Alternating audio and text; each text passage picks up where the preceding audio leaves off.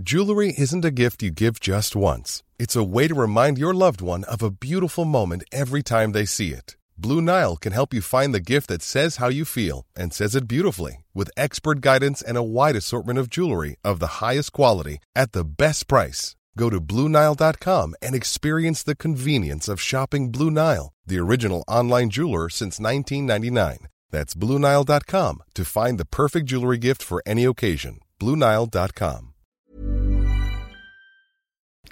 Hello and welcome to the first of two political party specials recorded at the Edinburgh Festival. This first episode features Kezia Dugdale, the former leader of Scottish Labour.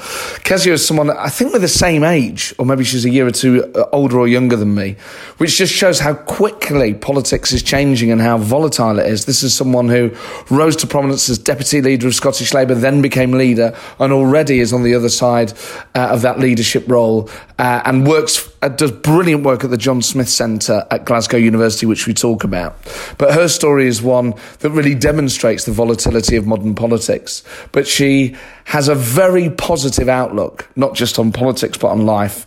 And this interview, I think, well, take what you will from it, of course, but I found it a hugely positive experience. And I think she has a brilliant philosophy about politics and a brilliant approach to it that, given how divisive things are and can be, just keeps things in check a little bit. And I found it hugely reassuring.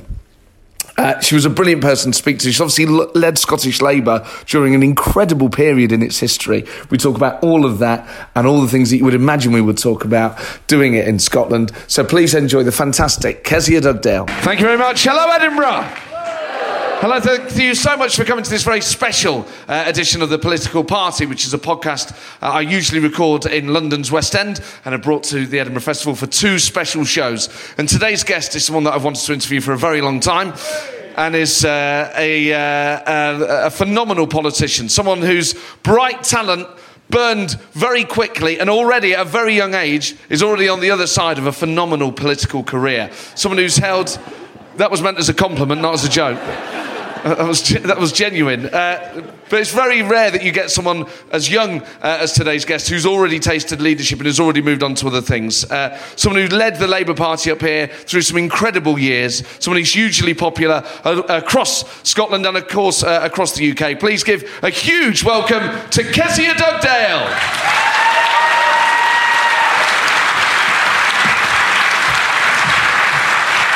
Kezia, welcome to the show. Thanks, good to be here.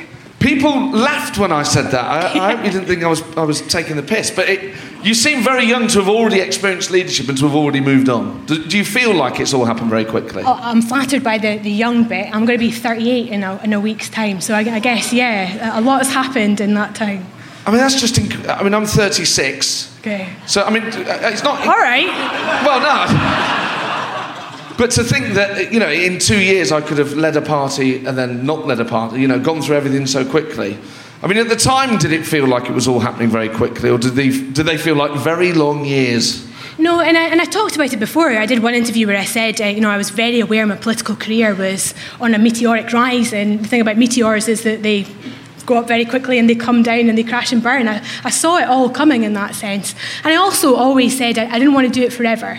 I wanted to do it for as long as I had the same passion for it on the first day as I did on the last. And I think when you wake up and realise that maybe you could make a difference somewhere else, then you should just do that. I mean, you led Scottish Labour at an incredible time. Let's sort of just move back before you were leader. You were deputy leader to Jim Murphy. Yep. And that included the period during the 2014 referendum campaign. Yeah. Do you have happy memories of that time?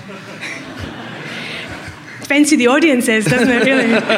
I think it was, on the whole, a hugely positive experience for the country because for the first time it felt like everybody was engaged in a debate about their own future. And I think that was borne out by the fact that the turnout was nearly 85% across the country. I don't think anybody can discourage that or not welcome that or not want every election for people to be so actively engaged in the issues and then to go out and vote. But sure, it had its moments. And I think regardless of whether you're yes or no, you would remember days that were really hard or days that were really good. That's just kind of politics, really. And in terms of how the campaign was run, obviously there was the Better Together campaign that was a cross-party Labour, Tory, Lib Dem and I suppose associated assorted others. The Orange Lodge and the like. The Orange Lodge, yes, they were highly influential.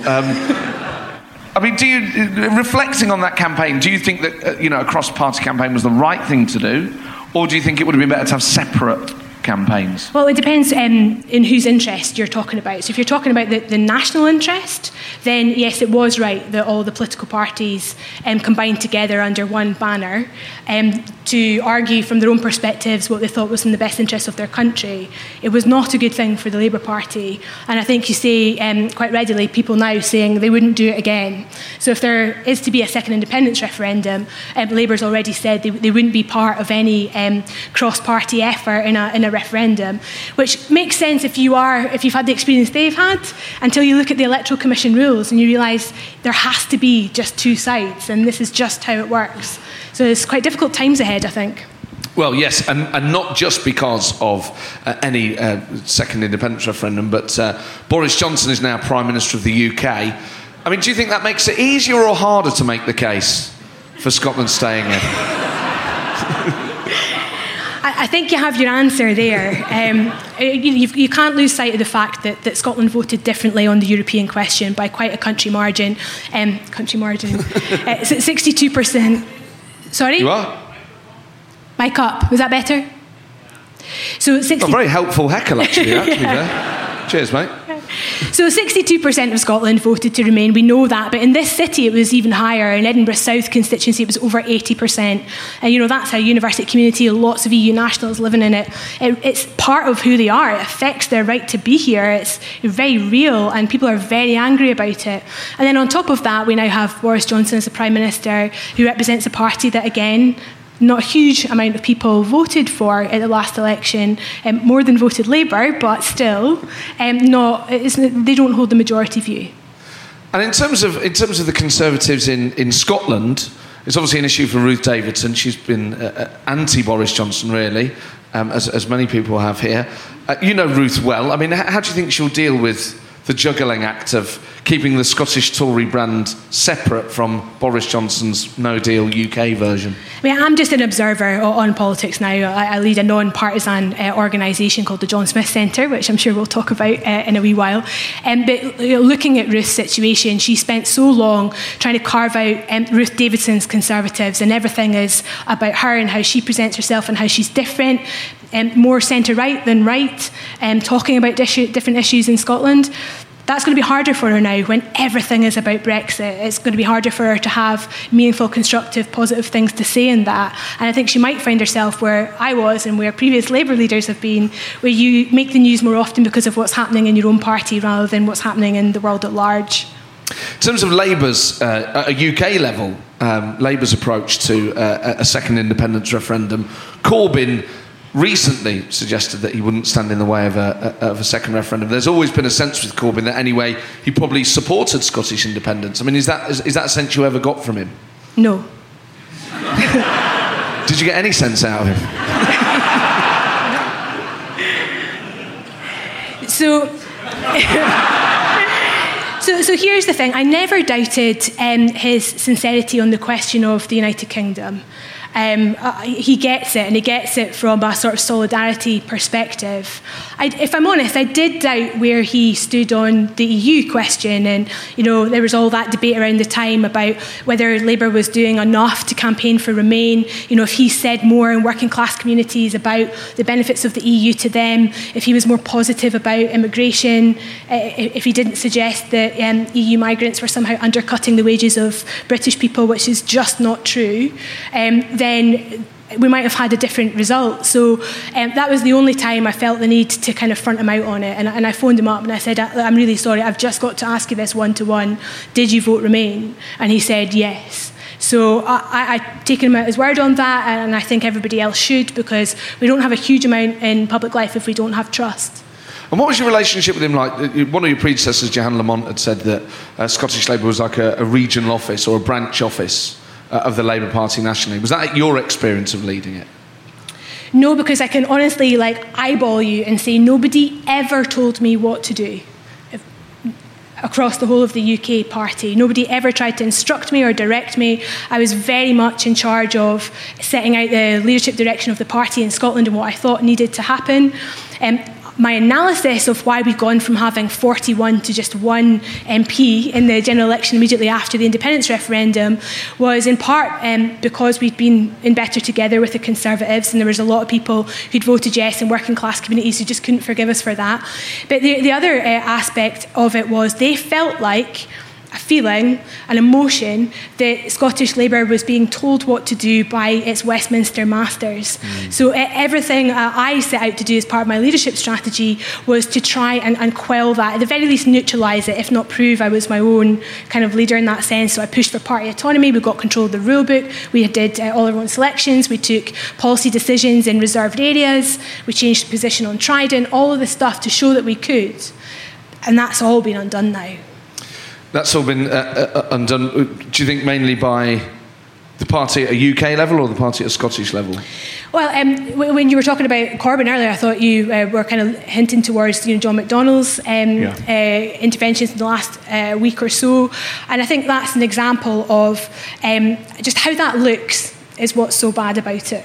Forget, if you can, for a second, the nature of what he said and the context and of how he said it. Yeah. The look, it's bad. It's really bad. You said in an interview a few years ago that in your role as leader of Scottish Labour, the role of leader of Scottish Labour involved telling older men no. Yeah. Just to clarify, in what way do you mean that?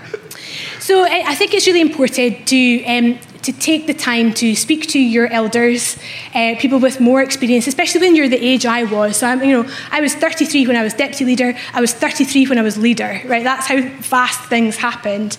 So there was a lot of senior people with more experience in politics than I did, wanting to offer me advice, and that advice would sometimes turn into, I think you should do this, which would then turn into, you're going to do this, and that would be when I would have to say, no, I'm not, and the party isn't doing that either, and you can do it if you like, but you won't be doing it with Scottish Labour resources, and then kind of put the phone down and go, oh my God, what did I just do? But yeah, I had to do that repeatedly, and it got easier, but everything I was doing as leader, I was doing for the first time, and learning from it every step. Do you remember any of the things that people suggested you should do? Any particularly bad ideas? Any particularly bad ideas? No, but when I was deputy leader and I was standing to be leader, I got a bunch of my political friends together from different parts of the party, from all over the country, and we spent, I think, a day, maybe 2 days, definitely a day, kind of in a hotel, working out what the strategy was going to be, because I didn't just automatically want to be leader when the vacancy came around. I took a bit of time to think about it, and I thought, I'm only going to do this if I have a plan, if I actually think there's something I can contribute to turn this around. So we went away and we did all these kind of like mind maps and pulled together a plan, and one of those people who's now working in a university environment emailed me the other day this like 4-page summary of the discussion that we'd had, and I was going, yeah, it was fascinating, because it was like, be strong on the union, don't ever say anything that makes you sound like a secret gnat. Well, that went well. But the last thing on this list was get a puppy. And quite recently I did get a puppy, so quite clearly that worked. So I love these ideas, it's almost like the Granita deal or whatever, when a politician decides perhaps they're going to go for something, and the people they surround themselves with and the places where it happened. So what hotel was it?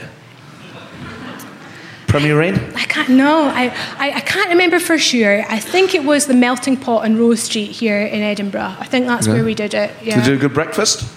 No, there was no food. No food? No food, no. There's a Sainsbury's downstairs. I think maybe we just went and got sandwiches and stuff. It wasn't, I don't want to go away thinking it was in any way glamorous. No. In terms of the people that you took advice from, was Jim Murphy an influential figure for you? No, I don't mean that in a derogatory fashion.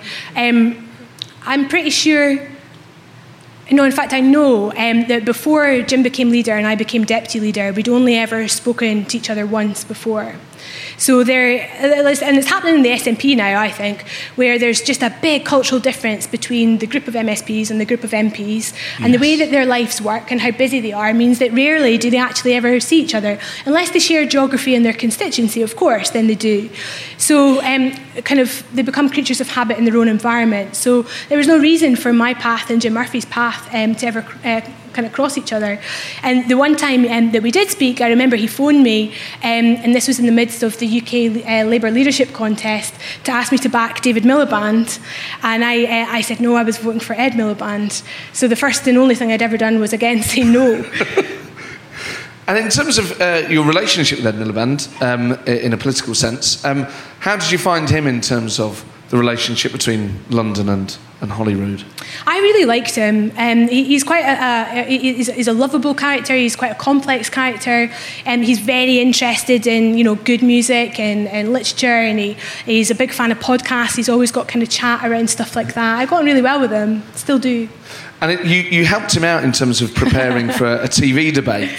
So it was for the leaders' debates in the 2015 general election. That's right. Yeah. So I was deputy leader of the Labour Party for all of that time, and I think it's fair to say Ed was really worried about the TV debates going up against David Cameron, and there was all the debate around how many of the TV debates would have all 6 leaders on it, so he knew he was going to have to come up against Nicola Sturgeon for the first time. The Greens were involved, and Natalie Bennett was the leader then, and you had Leanne Wood from Plaid Cymru and Nick Clegg as well, so there was a lot of preparing to do for that, and Ed spent an inordinate amount of time preparing for these TV debates. And what was your role? I was Nicola Sturgeon. So, can you do an impression of Nicola Sturgeon? No, and that really frustrated me because some of the other people who were playing other people did the accents, and I was so mad because Natalie Bennett was Australian, so Aisha Hazarika, who I think has a show here for a bit of the Fringe, she did Natalie and did the accent, and I just thought that was incredible. But I was so focused on trying to get inside the head of Nicola Sturgeon, to think like Nicola and then speak like Nicola and then use the lines she was likely to use.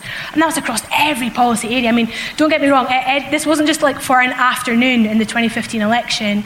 This was 4 or 5 consecutive days, followed by 8 consecutive days. So I spent the first bit, in a kind of country house somewhere in England, and then that full-on week in the Pullman Hotel on Euston Road in London, where so Ed would get up, he would go and do one of these visits, eat a bacon roll, come back, and then he would prepare for the TV debates from 12 in the afternoon until 8 at night, and I just sat there in Nicola Sturgeon's skin for all of that time. And do you think that intense focus went well, didn't it? Well, I suppose you helped him make it go less bad. You trained him. Spin, yeah. Is a way of looking at it. After focusing on an individual for so long and how they think and how they would answer any question, do you feel like you kind of can still have that aspect on Nicola Sturgeon, that you totally understand how she thinks? Well, I can do it for any politician. So, to be good in debates, you have to take the time to understand why people who disagree with you hold the views that they do. I think that's common decency from a starting point. You can't just assume that they're wrong and you dislike them because of what they represent. You have to understand their ideology. And then it also helps you argue. So if you know what they're going to say, you can preempt it into how you construct what you're going to say. You can have your rebuttal all lined up. So, especially when you're preparing for something like First Minister's questions, if you know she's going to use figure X, then you can work on a witty reply to that and have it in the bank. Obviously, getting in the mind of Nicola Sturgeon, it must have been so complex for every argument to bring it back to independence every time. Was that hard? No, for the exact reason that you can see. But, there's a lot of social policy and stuff in there, so you did have to learn the detail. But you always knew what the overarching goal in every debate was going to be. And in those preparations, would Ed Miliband say, "Look, Kezia, I don't think Nicola's going to say that. Come on." Yeah, that is remarkable. Yeah, that's exactly how he responded. But he would do that for all of them. He always thought his advisors were wrong, and he not in a bad way, he was so worried about this being the defining moment of the election campaign. He thought, and I guess he was right in a way, that if he didn't come across well in that, if it would lead to a turn in the polls, that he would pay the price of that. So he was wrought with anxiety about how this was going to go. But I was the only Scot in the room. I don't think there was anybody in the country at that time that took greater care to understand what she represents and why she thought what she did than I did, because it was my day job as well. I was doing First Minister's questions at the time as deputy leader because Jim was an MP. Yeah. So I had Stockholm syndrome. I was in her head. And in terms of your relationship with the other leaders, because obviously it's been a ferocious time at a UK level and at a Scottish level with, 2 constitutional referendums, various Holyrood elections and UK elections and 2 big divisive constitutional issues. Is your relationship with Nicola Sturgeon and with Ruth Davidson and with other people across the political divide positive, and has it always been, if so? I would like to think so, yes, and you can ask Nicola next week whether she feels the same way. There's definitely a mutual respect there, I think, which comes with the kind of weight of leadership. And obviously it's a bit different when you're First Minister of the country as well as leader of the party, because you have to worry about, how much traffic there is on the MA, or, what the next big thing is going to become a problem. But the weight of leadership is something that we've all experienced, being strong, relatively youthful women in a media dominated by men, in a country dominated by men. That comes with a lot of sort of commonality to it as well, which we could share the sisterhood of that. Did we fall out? Absolutely. I fell out with both Ruth and Nicola on different occasions in quite personal ways, but I'd like to think we've made up over that time as well. And how do you repair that then when you have a falling out? Is it face to face, and then do you text each other afterwards and go, "Oh, First Minister, I'm really sorry about that. I've had a stressful week"? Yeah. Sometimes, no, it's never instant, because the world just kind of moves on. But in time, you go back and you say, I took that too far. I'm sorry. I regret that. I would like to have done that differently. And are they political fallings out, where the falling out is in political language, or are they as personal as a friend falling out? So, that's hard, because I've got these examples in my head, but I don't want to share them because I do think they're private. This is a private room. You can have private conversations with the First Minister. That's a reference for the 2017 election. But they are... so they are political arguments that have a personal element to them. So it's not what you said, it's the language that you used, which just went too far, and that got under my skin. It's like Twitter or any aspect of life. People find that nerve, that button, and once they've got it, whatever they're going to say is going to hurt you because of how you feel about yourself. And it's those types of things, I think, that really hurt. In terms of then the experience of leadership, was it stressful? No, I wouldn't say it was stressful. It's a huge responsibility, but it's one you take very seriously, and you have to accept that your life is not your own.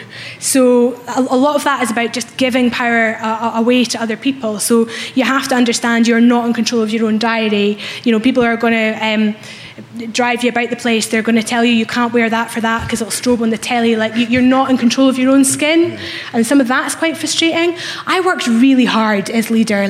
You're like the Janny. You're the first person up and you're the last one that goes home, as well as carrying the weight of the whole organisation. And how do you deal with that personal element then? That not. I understand the pressure of the mantle of leadership, not personally, but through talking to other people, and I understand through observing other people that a leader has to behave in a particular way, that people expect a certain standard. How do you maintain that without compromising who you are and becoming someone else? Well, I didn't towards the end, and that was kind of part of why I realised I had to stand down as leader, because I didn't really like the person that I was becoming or the things I was having to do to kind of get on. But at the start, I managed that, to directly answer your question, by having a really clear plan and sticking to it. So every decision I took, no matter how difficult it was through the filter of the plan and the strategy, and that's how I could justify it to myself. When you say you didn't like the person you'd become, what do you mean by that? Well, so over a period of time in politics, you do make enemies. You've told a lot of older people no, and they start looking for people who might say yes. And all that kind of starts stewing in the background, and just constantly being in the public eye all the time, having to watch what you say, never seeing your friends, never seeing your family, and you've got to constantly ask, well, I didn't actually for a long time understand whether or not I was actually happy. And I think you want your politicians to be happy so that they make better decisions and better policies in your interest. And I realised I was unhappy. And how do you combat that then? Is departure the only option, or could you have made yourself happy in leadership? I certainly don't regret standing down as leader. I know a lot of my close friends kind of regret that I did it and how I did it, and might have wanted me to stay for a bit longer at least and have some sort of succession plan in place or whatever. But I knew that if I was going to be in control of how I was going to go, I had to do it almost entirely myself, and I had to do it there and then.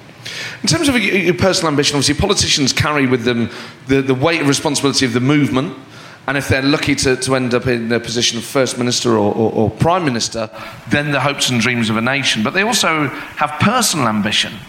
I mean, you came into politics young, then you're thrust into this deputy and then leadership role. Did you think, well, this is going to fulfil a lifetime ambition to be First Minister?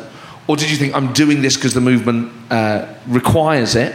How much was an ambition for the party and the country, and how much was personal? So I did. I wanted to be deputy leader. I really did, because I thought that suited my skill set. The things I was really interested in doing in the party, that was the place to do it, as somebody's wingman or wingwoman. Let them be at the front, but kind of be at their side and sort all the stuff out that mattered. But if I had one sort of political ambition in life, what I really wanted to do was to be an education minister in a Labour Scottish government. That for me was the ambition. It wasn't to be First Minister. Education is my passion. I am very proud of some of the policies that we came up with during my time as Labour's education spokesperson and then as its leader, a number of which were adopted by the SNP, by the way, and are now policies in this country today. I'm really proud of that. That was the goal if there was one.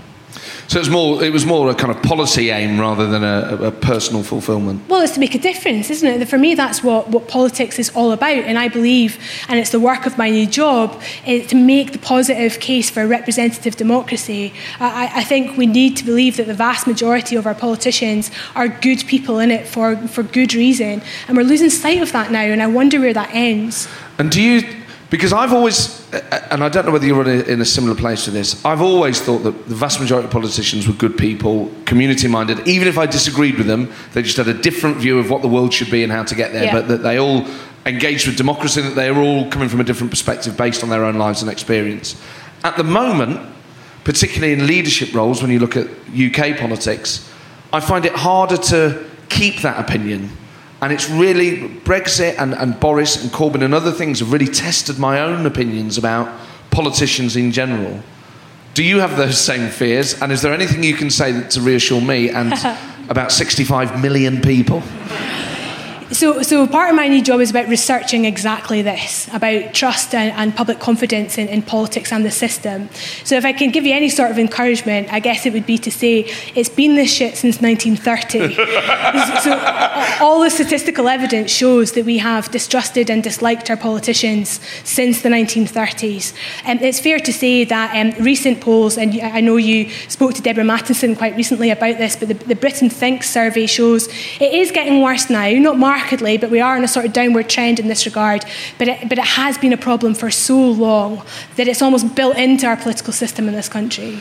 It is, but there does seem to have been a profound, more amongst people who, because there's a general view from people who don't really engage with politics, that's always been, and I get that, and whether it was the miners' strike, the poll tax, Iraq, the financial crash, MPs' expenses, there have always been, every generation has had multiple events that have tested people's faith in the political class. What I think is happening now is that cynicism is also breeding into people who would consider themselves to be political and politically active. Is that something that you've detected in your work? And am I right to assume that that's because I feel that way that other people do, or am I just, an individual? So there's two things about that. We have a report coming out soon which looks very specifically at people's age and their likelihood as a consequence of their age to either trust people or institutions. So this is a bit of John Smith Centre commissioned work that we've yet to publish. But what it says is, roughly, broadly, if you're under 40, you're more likely to trust people than you are institutions. And if you're over 40, it's the other way around. You're more likely to trust institutions like the NHS or the justice system than you are people. And I think a lot of that explains, I guess, a bit of the phenomenon around people like Jeremy Corbyn and all the rest of it amongst younger people. But the second thing I'm starting to look at now is this question of, do the public expect their politicians to keep their promises? And the answer is no. Which I guess took me back a little, because I thought that was kind of the point. But not really is the answer, no. So, and we'll do more work on this, but broadly speaking, the public expect politicians to keep their promises. If they don't, they lose points in terms of favourability as a consequence of that. But they don't actually get any points for keeping their promises. So there's no incentive, there's no encouragement. You can only lose favour, you can't gain it. So I think that's really interesting if you think about Boris Johnson just now, and I keep seeing this bus with the £350 million written on the side of it, and it doesn't actually cost him hugely not to deliver on that promise. Surprise, surprise. I think he knew that from the time. But his way to defeat having to deliver on that promise is to deliver a bigger promise that he made.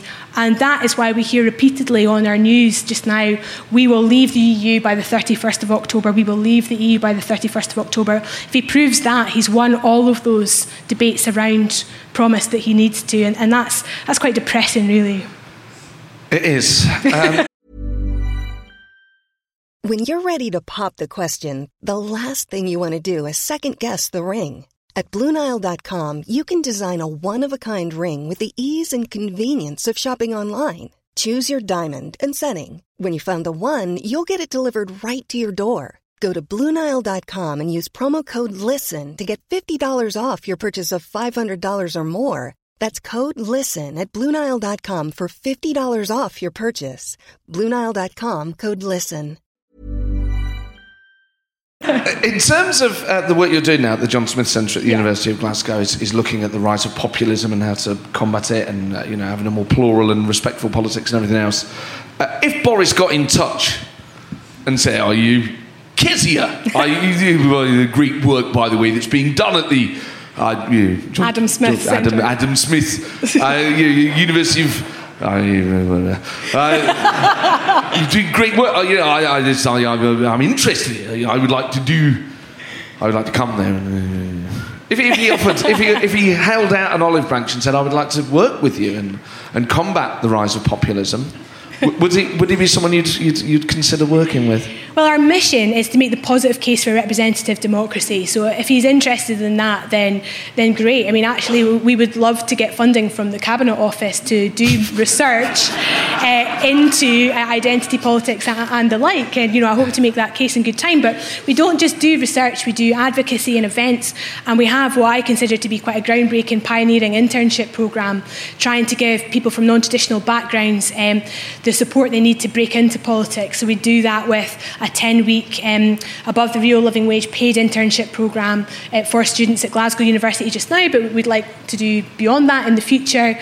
People can fund that, they can make donations on our website. Equally, I think it's the responsibility of both the Scottish and the UK government to care about the diversity of the people who represent us. And they do that. In Scotland, there's a really good scheme around encouraging people with disabilities to stand for elected office. We've got a terrible record in Scotland for BME representation. That's got to change. So things like that would make a big difference. You mentioned identity politics there, and it's often used in a pejorative way. People are sort of scared of identity politics. They think, well, it means there's a breakdown in the sort of fact-based order, if indeed any exists. Is identity politics something we should fear, or is it just a sort of a new label for the way that we've always voted? I think we should fear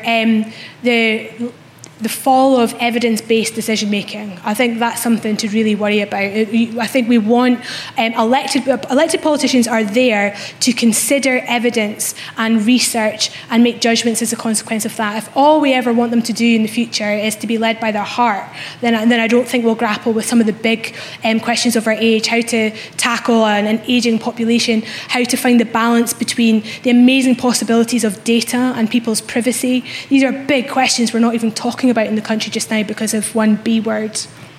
Boris or Brexit? Brexit, yeah. You, as well as, of course, leading the Scottish Labour Party, you also are known to the public for a spell in the jungle in I'm a Celebrity, Get Me Out of Here. How hard a decision was that to go in? Well, yeah, it was undoubtedly hard. It wasn't one I took lightly, and so the chronology of it was, I think, my birthday was the 28th of August. I resigned on the 29th, and I got an email into my Parliament account on the 30th of August from the producer of I'm a Celebrity saying, do you want to be a contestant in this year's show? To which I just laughed. I thought somebody was pulling my leg. I didn't think, if you were going to get that call, they would just email you. I thought something more would happen than that. So I instantly said, no, don't be ridiculous. I couldn't possibly do that. And they said, well, will you come down to London and talk to us about it? And I talked to my partner about it and thought, no, I'm not going to do it. I'm not going to waste their time. As fun as it is to go down and float the idea, I'm not going to do it. So they were like, okay, we'll come up. So they came up and we had a very long lunch in the Fruit Market Gallery in Edinburgh where they gave me this big Nadine Dorris type spiel, your majority will go up, everybody's majority always goes up, and no bad can come of it. And then they went away and they made me an offer, and I turned that offer down because that would have involved being away for 5 weeks and 2 days, and I thought, oh no, they'll never stand for that. But 3 weeks and 2 days, they might think that's okay. No, they didn't think that was okay. And in terms of doing it, I mean, it's not like other reality shows where, Big Brother's in a house. Love Island is, a beautiful place. I mean, would you consider that? No, so I think this is often misconstrued. So the thing about I'm a Celebrity is it's a family show. Yeah. And I think it's part of our kind of British culture just now. Mums and dads and their kids can sit down and watch it together as a family in a way that the Generation Game was 20 years ago. There's no real swearing. It's just a bit of nonsense with a few bugs thrown in. So it's light-hearted entertainment TV. It's not salacious in any way. It's not Big Brother. And it's definitely not Love Island. But I suppose what I was saying was that the other reality shows are filmed in more pleasant locations. You're in the jungle having to eat anuses and maggots or whatever. Yeah. I mean, did you think, this is going to be too squeamish for me, I don't want to have to eat a grub or something like that?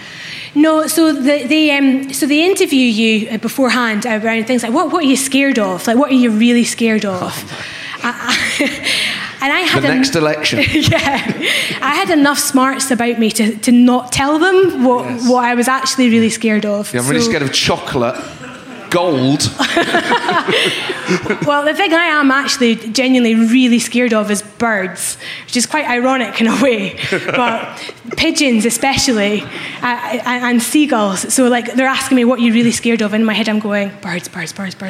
Beasties, anything with 8 legs. So that didn't bother me at all. If they had locked me in a cage with 100 pigeons, I would not be sitting here now.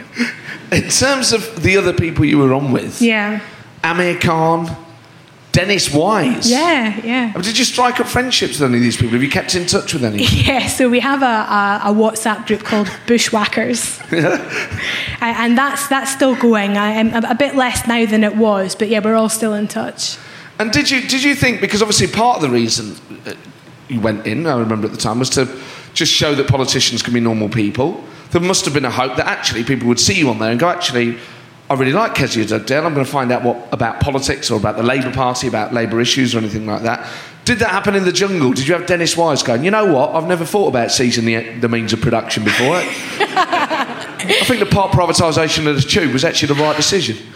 No, I didn't really have any political conversations with obviously with Stanley, but the only other person I really talked to about politics was Shapi Kirsandi and Toff. Like, Toff was quite interested in politics. I didn't realise she was such a rampant Tory when I was in there. I discovered that when I came out. But there was no talking to Dennis Wise about politics. He wasn't interested. He does, like, he's got a big property company. He wanted to talk about, like, house building. I didn't have a huge amount of chat for him on that. But yeah, that was a story. So, as you say, you're in with Stanley Johnson, Boris's dad.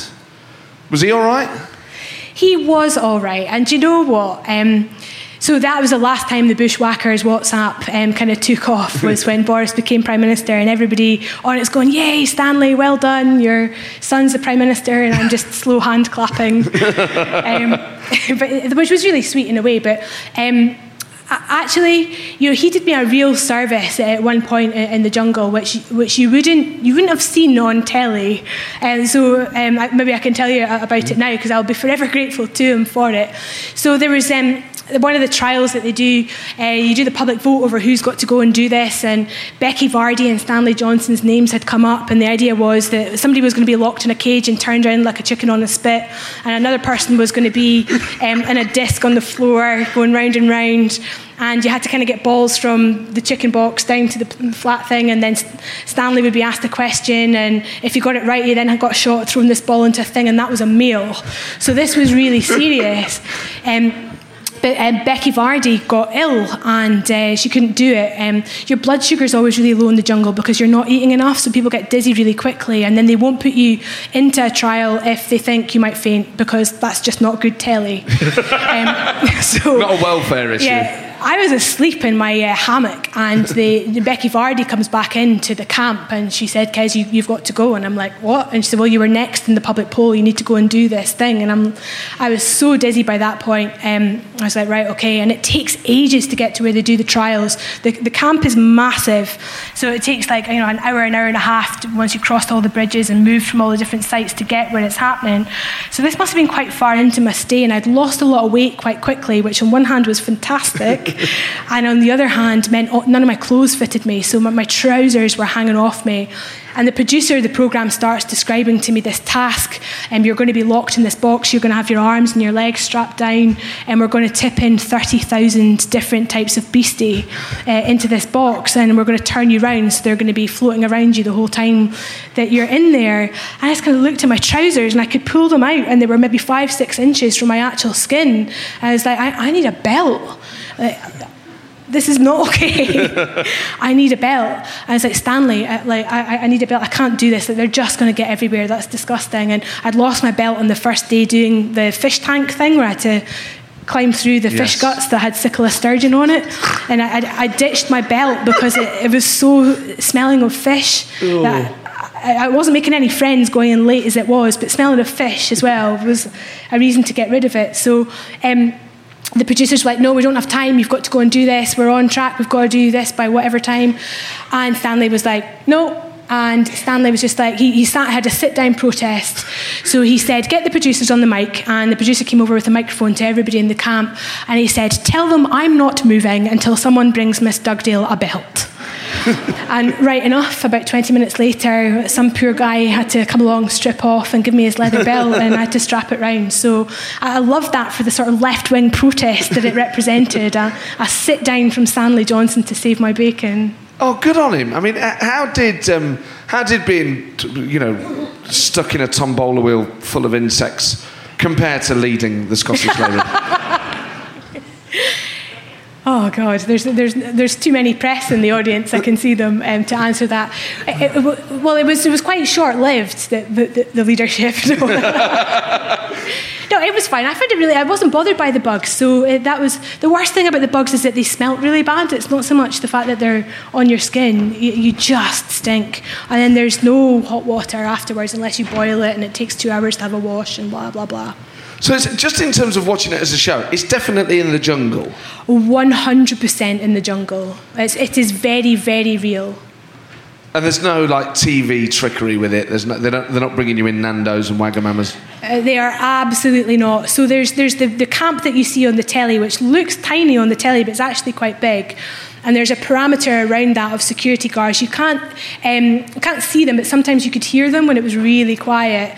And they're there with infrared glasses on, mostly to stop people trying to escape. Like, if anybody's ever watched it since the beginning, I think Tara Palmer Tompkinson actually did climb up and almost get out. And the reason they have the infrared glasses is because of the snakes that could, actual real wild snakes that could get into the camp. So there's a lot of wildlife there. There's rats in the loo. There are bulldog frogs on the path, and it rained the whole time I was there, so it'd be really muddy at night, and you'd have to go out under the cover to go and pee, and you would stand on these bulldog frogs, which were massive, and get a real fright. Wild turkeys walking about the place is very, very real.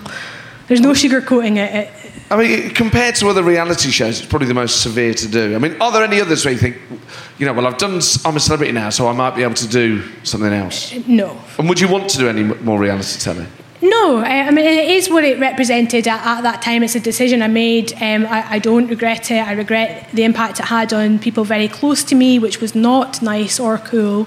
But I don't regret it. I would be being dishonest if I said that I was. What about something like Come Dine With Me, where you could have, you, Nicola and Ruth and Patrick Harvey could go around to each other's houses and cook each other dinner?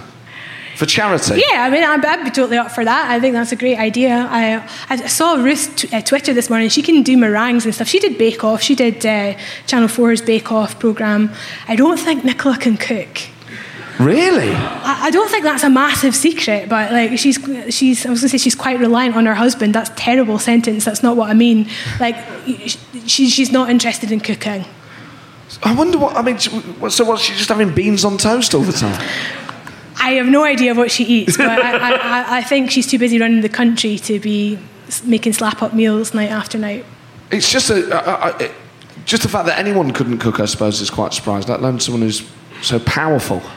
Well, yeah, I mean, I love to cook, but I equally understand other people don't and will just grab food when they can. I guess it's just a personal preference.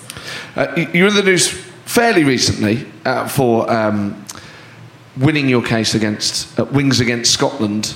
Wings over Scotland. Wings over Scotland. What did I say? Wings against Scotland, which I kind of agree with. Agree with, yeah. And this is the... he calls himself a reverend. Mm-hmm. Stuart Campbell, is that his name? Yeah. Based in Bath, naturally. And he is a pro-independence blogger who tried to sue you for defamation and lost.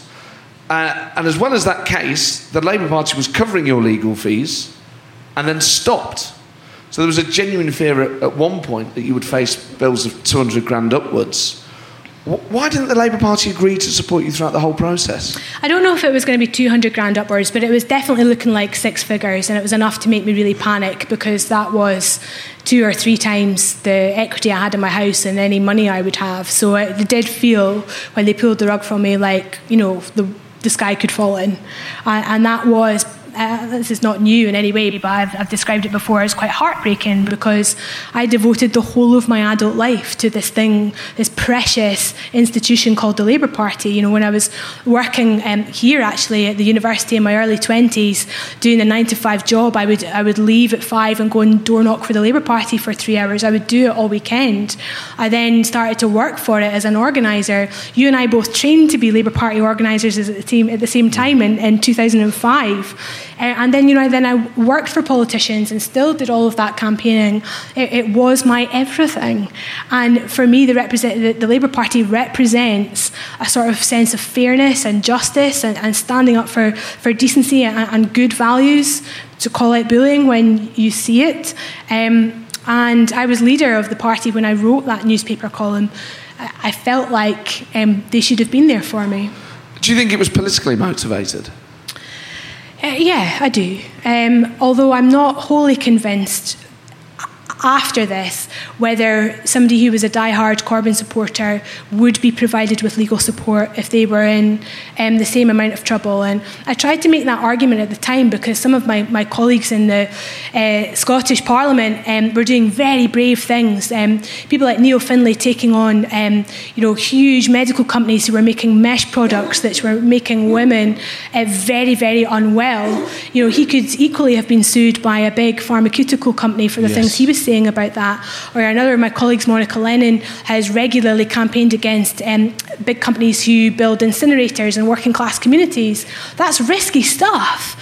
And I think people expect just a little bit of cover to say and do the right things, to speak the truth to power, especially when you're under threat of legal action like that. In terms of Wings Over Scotland and what it represents, I suppose in a way it's the first of a new online political culture. And a lot of these things were first rose to prominence in Scotland in the 2014 referendum. Bloggers having more influence than traditional media. Arguably straying into things like fake news, graphics being shared hugely in online communities in a way that traditional media and traditional politics was finding it very hard to deal with. Phrases like the MSM, the mainstream media, Red Tory, these all came from the movements in those referendums. In terms of your work in the John Smith Centre, are things like that part of your remit to look at and understand? So we've got to be quite careful that we don't try and take on every big battle in the world, as tempting as it is. But we are looking at reasons why people don't enter politics. And the biggest single reason why people don't consider standing for elected office is because how they think politicians are portrayed online. So actually the public or citizens look at social media and think, God, I couldn't do that. I couldn't be under that amount of scrutiny or face that much abuse or go through what they go through. That's not for me. And that's really dangerous if people who really have something meaningful to contribute to our country based on their work experience, based on their values, based on who they are, but feel that politics isn't for them because they don't have, the skin of a rhino. I think we should all be collectively very worried about that. Yes, I agree. Well, let's ask the public for questions. We do have a roving mic. Let's take the lady down at the front. Just wait for the microphone to come to you. Do let us know your name and a question for Kezia, please. My name's Anne. Is the microphone on? Just bear with us, sorry. It does help if it's switched on. Sorry about that. Yes, we will try and find a roving mic that works. And you might just have to shout if that's okay. Shout your question and I'll repeat it. No, the question's for you. Questions for me? Yeah. Oh dear. You really pointed at me when you said that. That's right. You were talking a lot about how politicians are perceived. Yes. I'm talking a lot about how politicians are perceived. And how unpopular they are. And how unpopular they are. How much responsibility do journalists bear for that?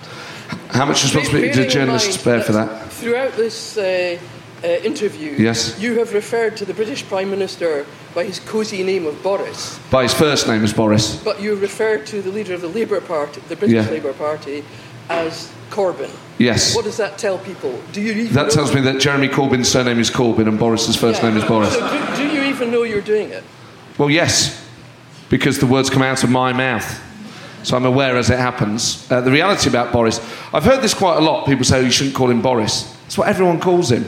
And I don't think that's where I don't think calling him Johnson is going to defeat him, frankly. It's taking on his ideas and campaigning on a policy platform that people will support. I think it's a borderline conspiracy theory that if you call people Boris, it augments him. I genuinely don't think it does. He's known as Boris. Donald Trump is known as Trump. Blair was known as Blair, sometimes known as Tony. It's just the way... If you're communicating to an audience, you have to do it in a language that people are on side with. I'm not a journalist, so I don't know how much responsibility... No, you seem surprised. I don't know whether that's a compliment or not. I'm not a journalist, no, I'm a comedian. I mean, granted, I've not demonstrated too much evidence of that. Arguably over the entire festival, if you read some of the reviews, but... thank you. I mean, I think all of us who deal with politics, to take the question in the spirit that it was meant, I think we all have a responsibility to talk about politics in a way that isn't exclusive, that is respectful as far as it can be, but, holds people to account. But genuinely, I've heard a lot of people say the Boris Corbyn thing. I think, people, Thatcher, Blair, Major, all the rest of it. Boris has an unusual name. That's what people have always called him, and, frankly, it's just stuck, and I think most people call him Boris, and I don't think changing that is how you defeat him, should you think he needs to be defeated. So, let's have a question for Kezia. Yes, a very definite arm in the air there. Hello, Kezia, I'm James. Hi. Do you think Jeremy Corbyn will become Prime Minister and Richard Lennon the first Minister of Scotland? Do you think Jeremy Corbyn will become Prime Minister? I mean, some serious questions would be nice. That's what we call a soft soap, isn't it? Yeah. I think that people who are in the business of winning elections think more than normal people do about electoral math and the actual practicalities of how you win. So on the basis of the electoral math, rather than any perceived political view I might have, because I'm in a non-partisan role now and I have to be very careful about how I talk about these issues, I think it looks very unlikely that Jeremy Corbyn could win a general election. And my reason for that is that he either has to do tremendously well in Scotland or he needs to do tremendously well in Labour-Tory marginals in Middle England. And there's nothing that I see from the policy platform at the minute which is designed to capture those particular pools of voters. So I, as much as I would love for that to happen, I want to see a Labour government. I don't think I can hide that given what I've done for the whole of my life. I think it's very difficult. And that's before you factor in what would happen in a general election dominated by the question of Brexit. Because whether we like it or not, it will be dominated by that one question, and you'll see a consolidation of people around both the Leave and Remain camps, and they will vote for whatever candidate is the strongest Leaver or Remainer in their constituency, wherever that might be in the United Kingdom. And again, that doesn't play to Labour's favour at the minute. What about... That was quite diplomatic, wasn't it? Very diplomatic, yeah. I think the short answer is no. Just in terms of... Because John McDonnell, obviously, at this festival suggested that, he seems to be making overtures to the SNP. Corbyn might not be able to command a majority on his own, but in a volatile election where the Brexit Party might eat into the Tory vote, the Lib Dems might eat into the Tory and the Labour vote, you might end up with Jeremy Corbyn as the leader of a minority administration with some sort of arrangement with the SNP in return for another referendum on Scottish independence. Is that something that you could see happening? 100%, and I predicted this. I said it in my final interview as leader. I mean, if you are looking at the electoral math, because you have to, then, and you're John McDonnell, who's a very smart and astute man, by the way, you have to work out what your path to power is.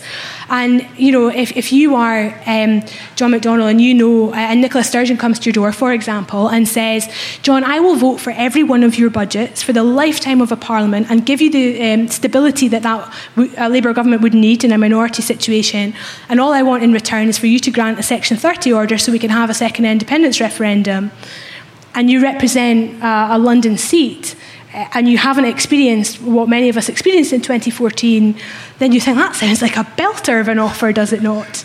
And I think that's what we saw when he was here last week, was those overtures to the SNP, even the choice of language, an English parliament. Yes. I feel like that was entirely what that was about. Right. So any more questions for Kezia? Do indicate clearly so that I can see you. Just stick your arm in the air. Oh, there's one right at the back there who's waving. Sorry about this. Hopefully the microphone will work this time. Keep your arm in the air so that we can see and we'll get the microphone across to you. Just in terms of that Labour SNP relationship, is that something as a former leader of Scottish Labour you would be happy to see, or would you think that would be a betrayal of Labour values? Well, the Labour Party is not a nationalist party, and in fact, it's increasingly unionist, because if you were an independent supporting Labour voter, you don't vote Labour anymore. So it's become more consolidated around the unionist position, because many of those voters were so upset by that referendum they've left and they vote for other parties. So, but I guess the wider point I'd want to make is, and this is not my circus anymore, if there was to be another independence referendum, I kind of think people who care deeply about maintaining the United Kingdom as it currently is need the Labour Party to be strong, because if it's a referendum conducted just between the SNP and the Tories, then I suspect you might get a different result. OK, the arm waver right at the back. Have we got a microphone to you? Yeah, thank you. Kezia, I'm very impressed by your values and attitude. My question is that if Scotland were to become independent and there were an emergence of different parties and realignment of parties, would you consider becoming involved in politics again?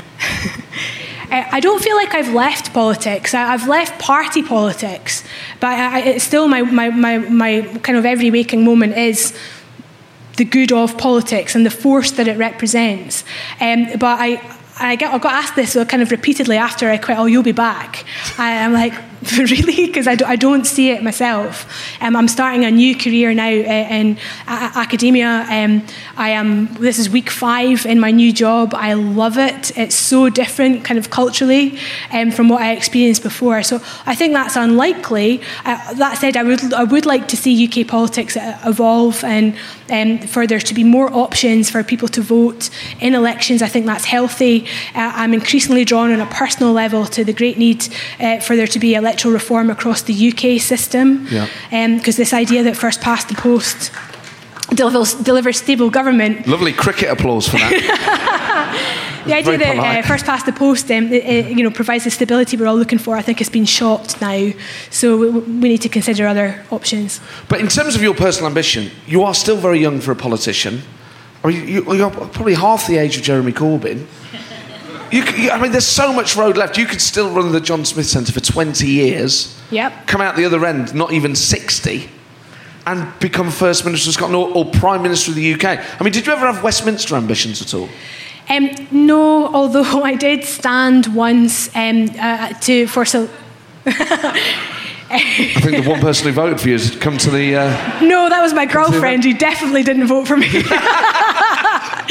I was encouraged to stand once in a Westminster selection to stop somebody else from getting selected, which is a very Labour thing to do. Oh, very. And that happened to be in the Glenrothes constituency, which my girlfriend now represents in the Scottish Parliament.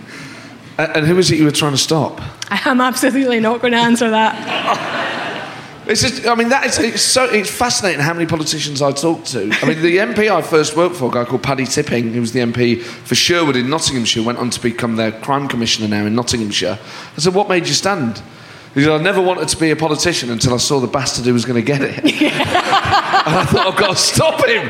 And that was it. But I think that maybe that's the final straw, isn't it? But those thoughts. But first past the post, to make a serious point, promotes that, because you end up voting for the person most likely to beat the person you hate. Yeah. And that's the foundation of how we elect people to make our laws across the United Kingdom.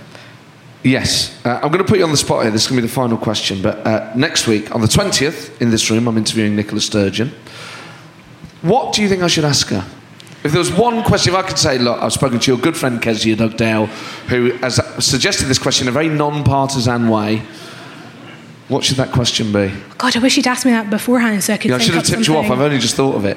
Maybe, it could be, it doesn't have to be, it could be a personal question, it could be political. Is there ever a question you never got an answer from Nicola Sturgeon?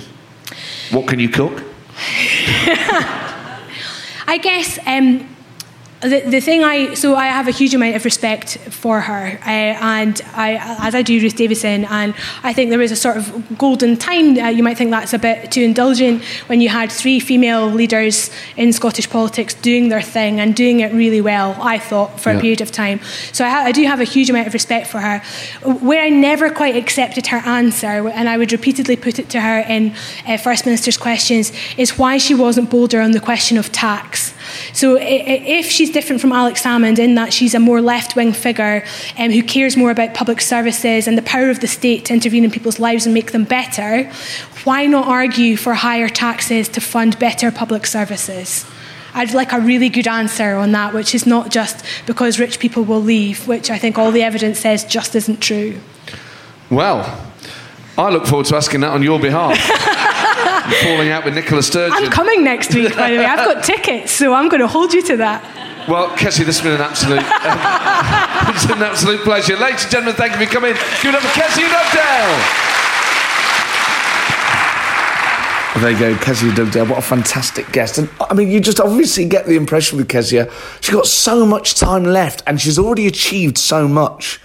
So I'm sure there is a future for her, whether it's in Holyrood or Westminster or elsewhere, who knows.